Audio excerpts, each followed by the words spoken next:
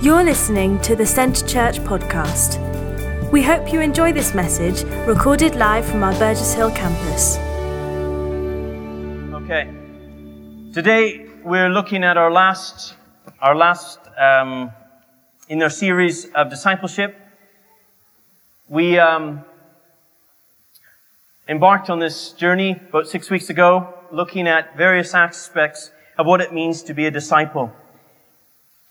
In this time, we've learned that actually there's only one type of Christian. There's only one type of follower of Christ, and that's a disciple. Either you're a disciple or you're not a believer. Because actually, if you want to follow me, you need to pick up your cross, right? You need to surrender everything. If you want to follow me, you need to be a disciple of me.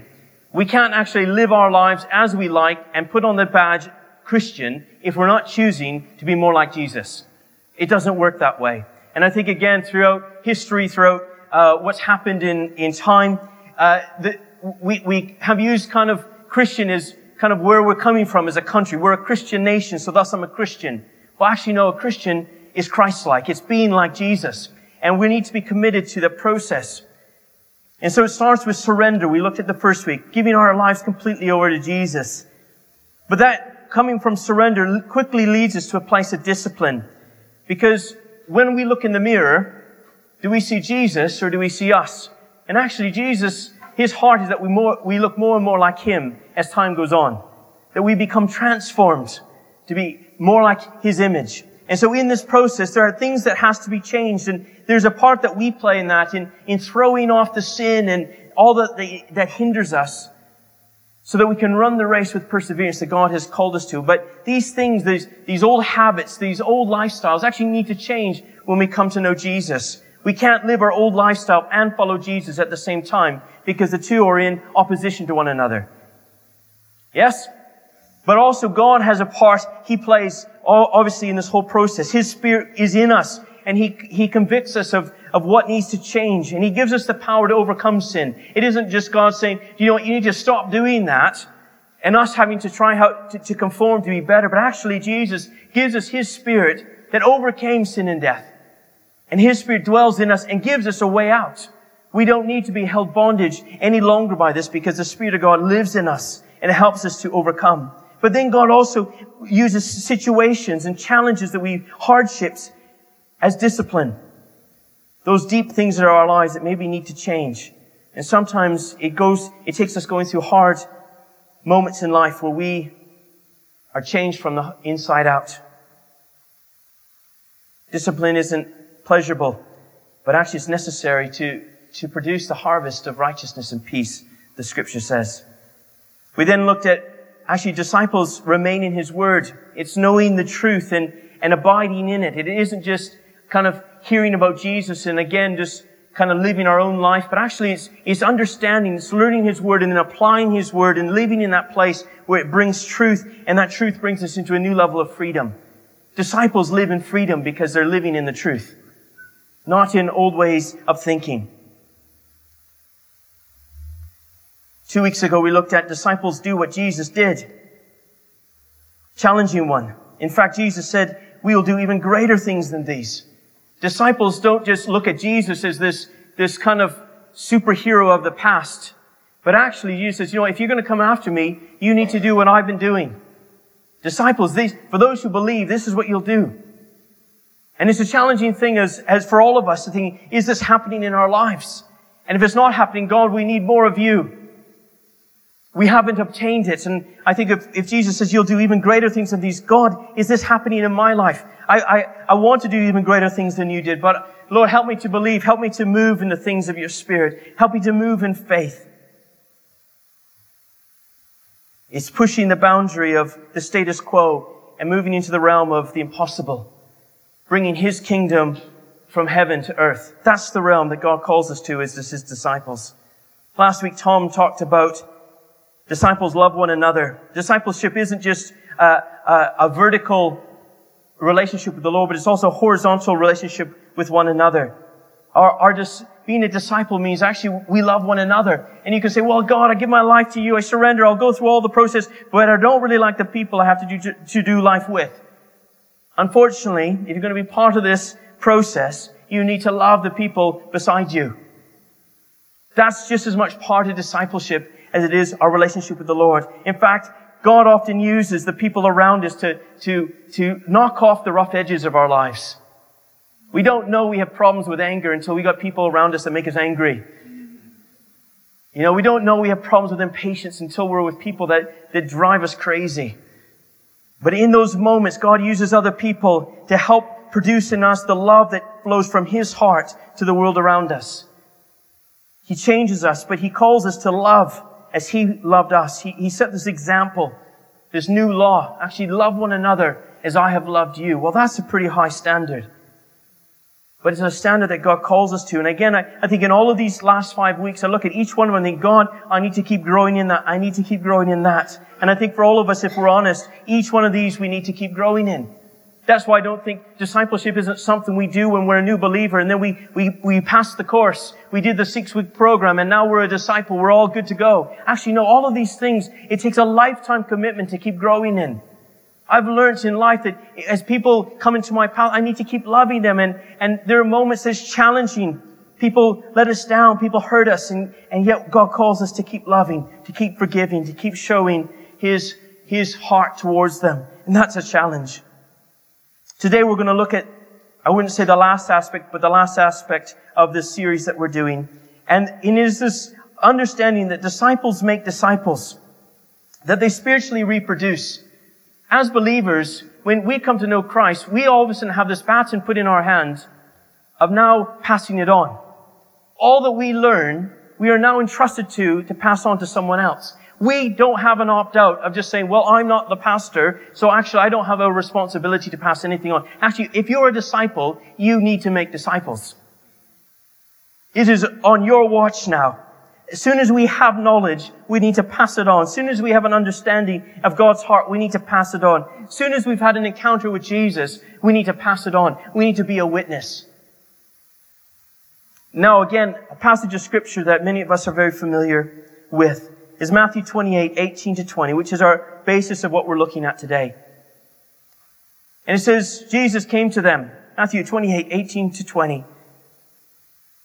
Then Jesus came to them and said, all authority in heaven and on earth has been given to me. Therefore, go and make disciples of all nations, baptizing them in the name of the Father and the Son and the Holy Spirit, and teaching them to obey everything I've commanded you. And surely I'm with you always to the very end of the age. We are commanded to go and make disciples. So if we were going to look at it, go and make disciples. Well, what does that look like? How do I make a disciple? It's not like go and build houses, right? What is the process? What does it mean to go and make disciples?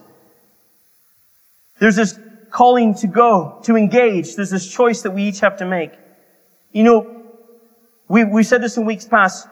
Jesus didn't say go and make converts. Because actually converts is a much easier process. Because once they say the prayer, we can walk away. Right? Once someone says yes to Jesus, we don't have any more responsibility. Because they've crossed the line. That's it. But when Jesus says, go and make disciples, He's calling us to do something that's requiring a lot more of our lives. To make disciples actually has a cost and it requires a process, and it's not a one-off. You can't just make a disciple overnight. Making a disciple requires a few things. And as I was just meditating, Jesus set an example of making disciples, right? He had a whole crowd of people following Him, and He chose 12 guys to be His disciples. Now, He set out an example of what making disciples looks like. So, we don't need to look too far in Scripture to see what a disciple-making process looks like. Jesus started with spending time. Time is required. In fact, Jesus spent over 3 years with these guys. It wasn't something in one service Jesus made disciples, made 12 disciples. Actually, He spent 3 years, day in, day out, with these guys, talking together, sharing together. It was something that He poured His heart into them. You can't rush the process of discipleship. And for you and I, there's people in our lives that need our time. Barnabas was over a year with new converts. Barnabas was over a year with the new convert, Saul. So when we look at Acts chapter 11, 25-26, we see that God was doing some great things in Antioch, and Barnabas comes to the place, sees what's happening, is starting to minister, but then goes and gets Saul. Saul is a recent convert. I mean, he was a zealous guy persecuting the church, comes to Christ, is still zealous in the other direction. Suddenly, in the other direction, has kind of a little bit of a period where the apostles, the disciples kind of just send him kind of away, because he's actually causing a bit of problem in his approach. Barnabas comes along and says, you know what? I need Saul here. And for a whole year, he's with Paul. And he spends time with, or Saul. He spends time with him. He's with them. We don't see a lot in Scripture, but then we see when they start to do missions and they send them out, it's Barnabas and Saul that go on mission. There was time spent. But then when we keep following this journey onwards in Scripture, we see that Paul then took Timothy and Titus and many others under his wing, and he spent time with them. They traveled together. They talked together. They were connected together. Sorry, the youth are getting excited, and it's not at this message. They were journeying together. So it's time. Our time is the greatest investment we can make in someone else's life. And can I encourage you that actually, if there's any calling we have in reproducing, is spending our time with other people to bring them to the place that we're at. But we need to obviously keep moving. But God calls us to spend time with people. The second thing with time is when we spend time with people, we start to journey with them. As we look at, again, Jesus, Jesus modeled this. He ate with the disciples. He walked with the disciples. He celebrated occasions with the disciples. And there's this context in which relationship can start to grow as they journey together. Our Christian walk is not to be a walk that we just walk alone. I walk this lonely road. Do you know that song? No, sorry, it's an American song. Our walk with Jesus is not a lonely walk that we just journey off into the sunset with the Lord. Actually, no. We need to have people journeying with us. Discipleship is journeying with people. Jesus could have spent those 3.5 years of ministry alone, but He chose not to. He chose people to journey with Him, to spend time together, to walk the road together. And there are people in our lives we have to allow in. You and I all have busy lives or things going on, and it's a purposeful choice that we have to make, saying, you know what? Who around me that can I journey with? Can I bring along to the journey? I'm already maybe connected in some way or another, but actually I'm going to do life with this person. It's celebrating special moments together. It's walking along life's path together. I think if we were really honest, in all of our lives, there are people that we could recognize that aren't as far along in the journey as you are, that you could come and you could bring along with you. I think we all need it. Again, discipleship, as we've been looking, isn't just a one-off time in our lives, but actually there's times that we need to still be discipled by others who are further along than we are. You agree? We need to be spurred on, but at the same point, you and I have a responsibility to make disciples. So it's time, it's journeying with them. But from a place of relationship, we see in Scripture here, it says, in teaching them to obey everything I've commanded you. It's not just in words, but it's in our lifestyle, it's in our values, it's in our thought processes that we teach everything that we have received from the Lord. I've discovered in my own personal walk that people who have influenced me the most are not the people who've preached to me the most, but the people who've walked with me the most. And I've watched their lives. And I've learned in how do they respond to situations. What happens?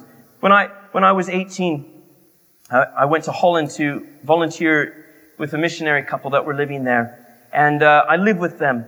And that year was a formational year because I journeyed with them. And every morning we had prayer time and I just watched them. They didn't do lots of instructing me. I mean, they had pointers that they told me here and there. But I learned by being with them. People need to be with us in order to learn from us. And if we have a relationship and if we have a sense of connectedness with them, there are times where we need to instruct them. We need to challenge them. We need to pour something into their hearts. But it always flows out of this bridge of relationship. You see, I think the church is stronger if we are journeying together. if the people beside us, we're making room in our lives, that we're doing life together. And in that process, we have an atmosphere, an environment in which we learn from the people around us, and they can learn from us. You and I, again, it's a purposeful thing that happens.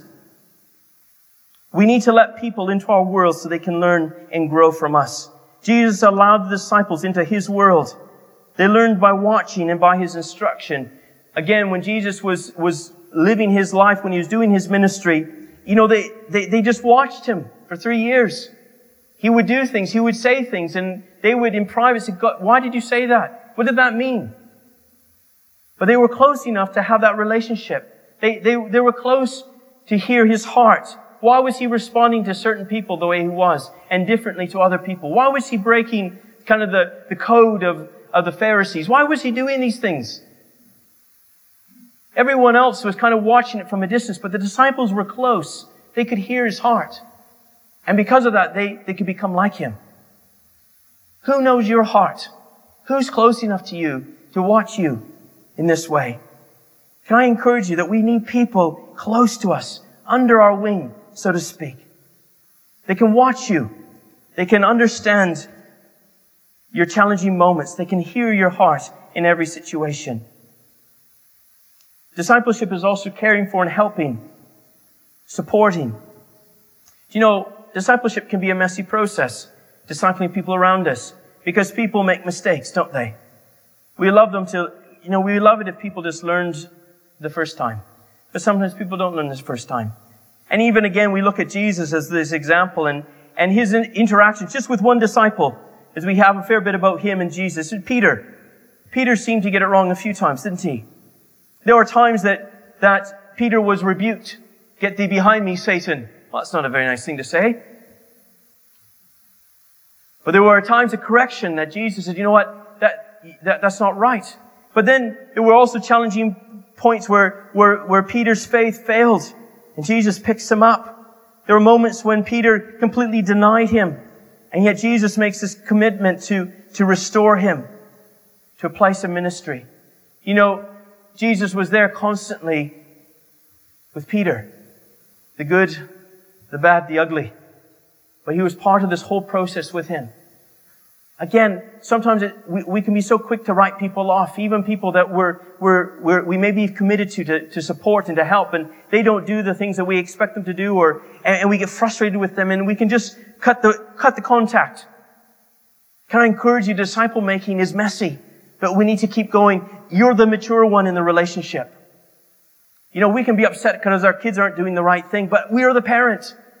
We need to do the right thing. We need to keep being steady and steadfast in the relationship with them, even when they completely make a mess of it. As parents, we don't take a grudge against our children, right? We're the ones older. We should be the ones leading the way. And the same thing goes as being spiritual mums and dads. So it's caring for them and supporting them, even when they make mistakes. I'm amazed when I look at Jesus choosing Judas to be His disciple, knowing that he would betray Him to death. Yet He showed him the same unconditional love as He showed everyone else. He supported, even though Judas was taking money out of the purse himself, even though Judas was doing these, he stood by Judas. And I think there's a lesson there for us, and it's a challenging one, to stand by the people, even when they would betray you. Jesus didn't betray Judas. Fifthly, is praying for them. Jesus prayed for His disciples regularly. In John 10, we have this whole passage where He intercedes for the disciples. Paul, again, modeled this. He prayed for his disciples, for those who were with him. In Titus, speaking of Titus, I pray continually for you, Titus. I pray continually for you. You know what? There are people, who are you praying for in your life? Who are you investing that prayer? Who are you standing by in prayer? Who's coming behind you? This whole message is, we could call it discipleship, we could call it being spiritual mums and dads, we could call it mentorship, we could call all those different things, but I believe when we've walked a walk, God calls us, no matter how along in the journey we are, He calls us to bring people along behind us. But we are the ones to intercede for them and pray for them, encourage them. How much further would people go if we encouraged them and prayed for them continually? Jesus prayed for His disciples. He continued to pray for them. I encourage you, who are you praying for in your life? And then we can pray for our earthly families, we can pray for others, but who are the people, who are your spiritual sons and daughters that you're interceding for right now? Interceding on their behalf so they can experience the breakthroughs that they need. You know, sometimes we can leave it to every spiritual generation to kind of fight it out on their own, but actually, can we give them a hand up? Can we just say, do you know what? We're going to be your floor in which you can jump off of. We're going to pray for the breakthroughs so that you don't have to go through years and years of struggle to get to the point of learning what I've learned. I'm going to pray right now for breakthrough for your life. I'm going to intercede on your behalf. Do you know what? You and I have a part to play in that. We can see the breakthroughs in others when we have walked into that breakthrough ourselves. But it's a commitment that we need to make. Learning by doing. This is the last one. Learning by doing. There are times, and especially in ministry context, that we need to step aside and allow others to grow. Jesus didn't just remain in the limelight, but He actually sends them out. The 72 He sends out. Barnabas allows Paul to take the lead in the first missionary journey. When Paul then established churches, he released others. He released Timothy and Titus and other of his close team to lead the churches he helped establish. He opened doors. Discipleship should not be about stifling, but it should be about releasing others into ministry places. Again, if there's someone you're connected to and you're doing something ministry-wise, you know what? Get them involved. Release them. I mean, as a church, that's why even we have different people sharing. Raising up the younger generation in the church. They need opportunity to grow and to learn, to share. It's part of discipleship. It's part of, I believe, my responsibility that actually there's a wake of other people coming up younger than me that know how to minister because I gave them opportunity to do so. That's my role, but it's your role as well. In whatever place you have in the church body, is to give way to other people, train them, release them.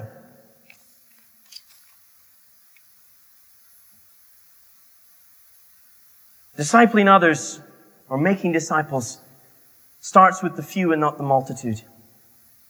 When we read this passage of Scripture, it says, therefore, go and make disciples of all nations. We can look at all nations thinking we need to disciple the masses. You know, you cannot do life with the masses. You can do life with a few. You can maybe do life with a couple people, where you actually intentionally take time with these few people and you're going to mentor them. You're going to share your heart with them. Jesus chose 12 people to be His disciples out of a multitude, out of thousands. He chose only a few people. Again, we look at Barnabas. He chose Paul and John Mark to be disciples. Paul chooses Timothy and Titus and Silas and a handful of others. You can't pour your life into everyone. Not at the level that discipleship requires. And again, I come back to this question of, who are the people in your life? You know, I look at each of these examples, and you know, they chose their disciples. Barnabas chose who he was going to impart his life to. Jesus chose who He was going to impart. But you know, they were all, I believe, Spirit-led. And we can kind of turn a blind eye to the people around us and be very focused on our own life and our own journey. But can I encourage you to pray and say, God, who do I need to disciple? Who is around me right now that I need to put my arm around and say, you know, I'm going to be committed to this person, to the journey that they're on. Each of these guys that we've looked at, they chose the people that they were going to be committed to. It starts with the few and not the multitudes. But also, discipleship is for every believer. I believe this passage of Scripture wasn't just written to the apostles of that time, but I believe it's written to us today. It's not just the work of the pastor, but it's the work for every one of us, that we have a part to play in raising up the next generation. To be a disciple means that we're also committed to the raising up of other people. If I'm going to call myself a Christian, then actually being a Christian means I'm helping other people become the Christians they need to be. What's in it for us? We grow in the process. You see, something happens. Something happens when you physically have children. I discovered I grew up when I had kids in ways I didn't grow up before. I discovered what selfishness is in myself when we had babies in the house. I remember those moments when you just want to sleep and babies are crying and you're confronted with yourself in those moments. You know what? Discipling grows us. We're the benefactors also of this process. When you pour your life into someone else, it causes you to grow. When someone's close enough to watch your every action, you start thinking about your every action. When you're letting people into your world, you start to think about your world. Again, I remember when we had little kids and suddenly they're watching what we're saying at the dinner table. And especially as they become teenagers, they start to repeat what you say and think, okay, we got to stop saying those things because those things aren't right. And obviously they're mirroring what we are showing. And so it causes us to have higher accountability. If you let people in, it challenges your walk with God to go further. There's a blessing in it for you as well. It isn't just about the other person, but it's also for you, rising to another standard. I want to close with these two questions again. Who are you discipling? I want you to think about it. I want you to pray about it. I pray that dare I use the word, haunts you. Who are you pouring your heart into? Can I encourage you, those of the older generation in this church, if you've walked with Jesus a long time, there should be people behind you. You've got something to share. Timothy was called to challenge the older people, or maybe it was Titus, to teach the older ones to the younger ladies. They needed the older ladies to teach the younger ladies. I believe the older men need to teach the younger men. There's something about passing on, discipling. Who are we discipling? Again, for those who are younger in this room, there are teenagers that need your help. There are people, your own peers, that need your help. Who has God brought into your path to invest into? We make the choice to say, I'm going to let this person into my world and I'm going to disciple them. I'm going to take them out for coffee. I'm going to invite them over for meals. I'm going to spend time with them. Can I guarantee you it will be an investment that you'll reap many benefits in years to come.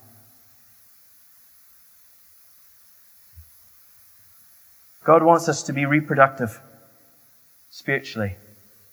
And anything He's given you, any breakthrough He's given in your life, is for other people as well. Don't hold on to it. Does this make sense? God, help us do this. Why don't you stand with me, please? Thank you for listening to this week's podcast at Centre Church. One church, passionately loving God and people in Burgess Hill and Brighton. To get the latest news or for any other information, check out our website at www.centrechurch.uk.